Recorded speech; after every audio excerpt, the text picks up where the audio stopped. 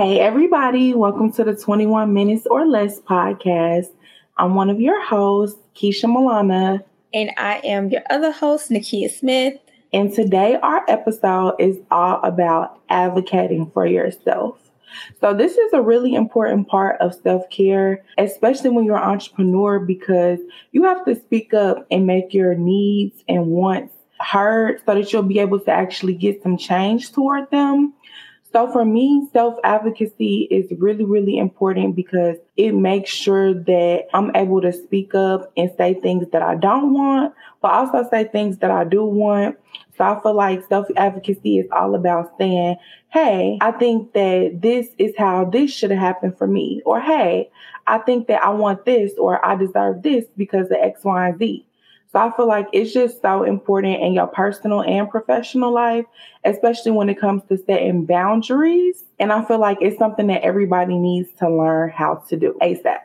Yes, I totally agree. I am a big self-advocacy person, especially for myself, because I just feel like you can't advocate for somebody else if you can't advocate for yourself. It's like, as you know, you got to take care of yourself first before you can take care of somebody else. And I think advocating for yourself and building that confidence will allow you to be confident to advocate for someone else. So for me, advocacy means knowing myself, being aware of my wants and needs, like you said, and setting those boundaries. Because once you do that, people have no choice but to respect it. Yes. I totally agree. If you can't advocate for yourself, not saying you can't advocate for others, but it's just going to be a whole lot more difficult. And they might be like, well, how do I trust you to advocate for me if I've never seen you advocate for yourself or you've never even been able to do that? So I 100% agree. And one official definition I found for self-advocacy from lupus.org is self-advocacy means that you are able to tell people about your thoughts and feelings. You're able to ask for what you need and want. You know your rights and you speak up for your rights. And you are able to make choices and decisions that affect your life and take responsibility for the choices you make. Yes. So one thing that stood out for me out of that definition was knowing your rights and speaking up for your rights. I feel like self-advocacy is really difficult to do if you're not even aware of how you're supposed to be treated or what rights that you're entitled to. So it's really important to first start there with knowing your rights, knowing what's acceptable and what's unacceptable, regardless of what domain it is in your life, whether it's personal, financial, entrepreneurial, etc. So it's really important for me to advocate for things like my educational rights, my healthcare rights, things of that nature, because that's stuff that if I don't advocate for it, then it can have an adverse impact on me, how much money I'm making, what types of credentials I'm able to secure. So it's super, super important, especially across those domains, to know your rights. I'm so glad you talked about that because I did look at like 10 steps or effective ways to self-advocacy. And the Disability Rights Florida.org gave them. And one of those are Know Your Rights. So I'm going to just go through the list and then maybe we can just give examples as we break them down. So yeah. So here are the 10 steps to effective self-advocacy. So first is believe in yourself and prioritize your needs. The second one is Know Your Rights. 3 is keep records. 4 is prepare and plan. 5 is be creative and assertive. 6 is get information and decisions in writing. 7 is your right to appeal. And then 8 is interim solutions. That just means you want to consider other options and resources. And then 9 is confirm agreements and sign documents. And 10, follow up and thank you. So I wanted to give an example of the Know Your Rights for self-advocacy because I've been to a few conferences and one of them was particularly a law school conference. And one of the attorneys was like, one right that people should know that they may not be aware of is that the safest place you can be is in your home. And you can decline police officers or anybody coming into your home if they do not have a warrant. And then if they ask you, can I come in? You can say no. And then they cannot come into your house without a warrant. Now, does it happen? Of course it does. And that's because people don't know their rights. And I just recently learned that it's also the same with your car as well. People don't know that you can decline wanted search. But of course, they have loopholes to where they can have probable cause. But you can ask them, like, what is that probable cause before you allow them access to your car. So those are like the safest places you can be when it comes to protecting yourself, your car, and your home. But people don't know that. And then they give up their rights by allowing a police officer to come in their home without a warrant. So that's just an example. Do you have any other examples based off the list that I just provided? Yes. So first of all, I want to respond to what you just said about knowing your rights. It's particularly about in your car. So it's really important also not only to know your rights just as an individual, but also rights vary from state to state. Mm-hmm. So it's really important to know your rights in your particular state, because if you're driving your car going across a cross-country trip or something, you can have different rights depending on where you get pulled over at. So one thing that stood out was when you said, you can refuse to allow a police officer in your car unless they have probable cause.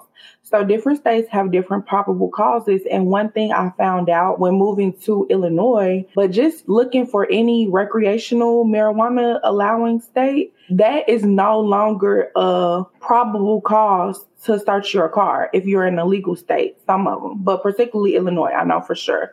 Like the police officer can't just say, hey, I pulled you over because, it smells like weed, it smells like marijuana.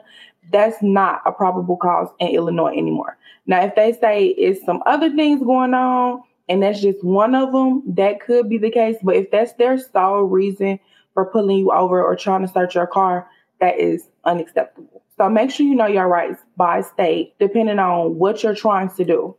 But another thing stood out to me that you said from the list, which was get stuff in writing. That's so important for your rights and being able to advocate for yourself, because it leaves a paper trail and it allows you to go back and say, well, hey, this was said to me on this day at this time by this person. And it allows you to have more proof and evidence when you might need to challenge something when someone's trying to violate your rights. So that's the important step for advocacy. That's something I've been doing for a long time.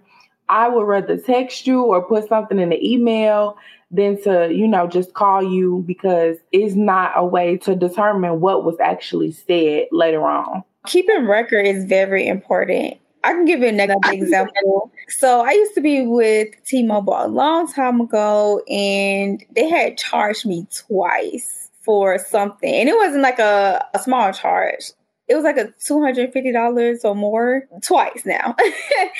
So I had printed my documentation. I had put it in a little folder, and I went up there and said, hey, I just want y'all to see. I had highlighted and everything. The person who took my stuff, it was like, I have never had anybody do this before. Like, come up here with with documents in a folder, have it highlighted to show, like, and they had no choice but to give me my money back because I had all the evidence and the records. Like, I printed the receipts and everything. So it was like, there was no argument. There was no back and forth. There was no, let's compromise, because I had the proper documents in place to show that y'all charged me twice. And another thing that I want people to know is that you have the right to appeal.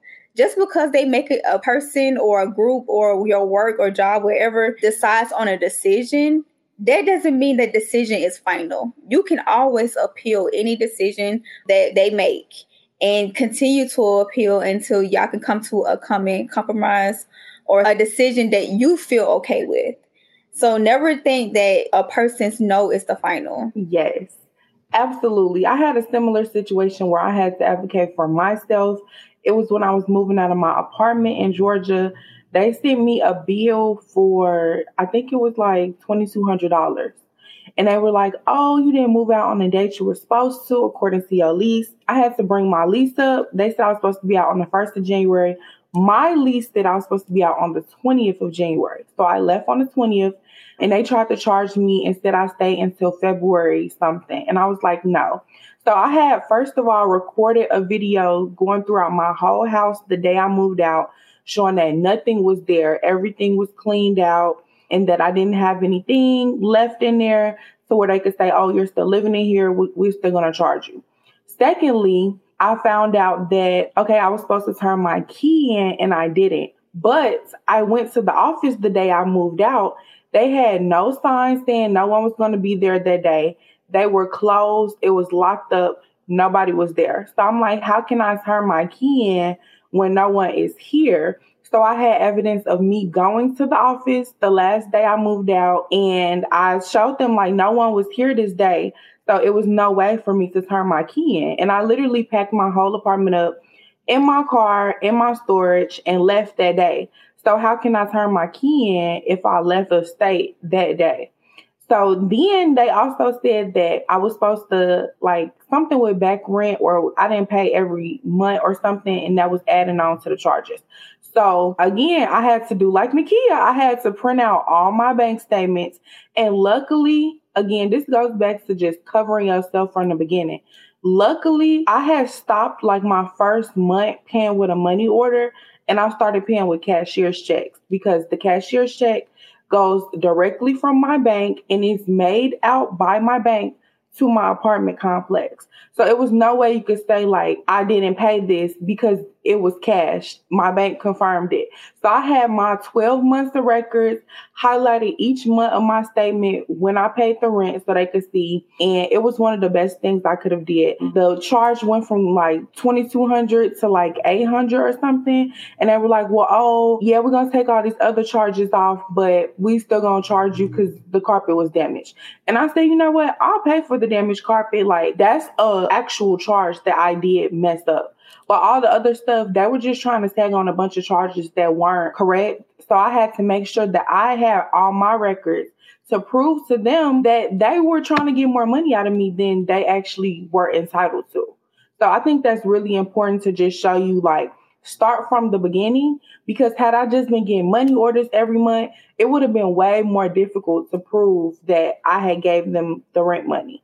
Had I not show a video of me trying to go to the office on the last day and handing my key, or me showing a video that my whole apartment was empty on the 20th, or even me having my lease that said the exact date, you know, it would have just been a lot more difficult to fight the charges that I was getting charged for. So know that it's your right to appeal, even when they give you a decision saying, hey, this is what you owe, or this is what, you know, you're entitled to.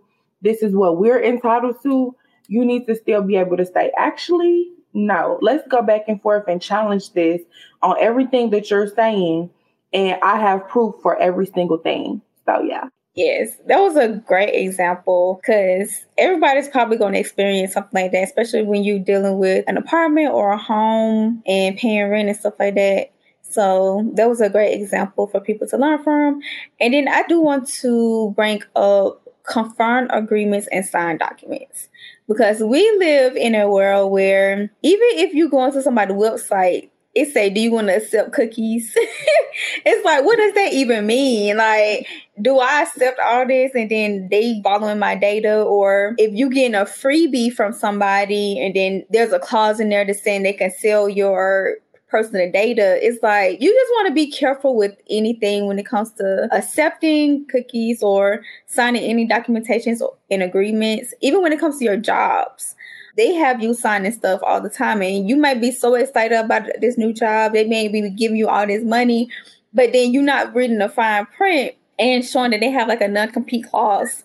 And then you decide that you want to, you know, start your business, and now you can't because you signed this clause. So always pay attention to everything that you are signing and agreeing to before you put your signature on there, because once you put your signature down, I mean, you can try to advocate for yourself, but again, when stuff is in writing and you put yourself in a binding contract, it's a little bit harder. Then that's when you probably have to seek an attorney and things like that. Yes. And another thing too, I think is important is just to make sure you don't take anything personal. So people will try to just do improper policies to everybody, and you have to be the one to advocate for you, because even if the rest of the people that are getting, you know, exposed to whatever type of rights that are being violated, that doesn't mean that it has to happen to you. So don't think people are just trying to get over on you. Sometimes it's really just inequitable policies and procedures that's for everybody. That's so important. And that goes back to communication as well. Because you really hit on that. Like, being able to advocate for yourself just boils down to having good communication skills and negotiation skills.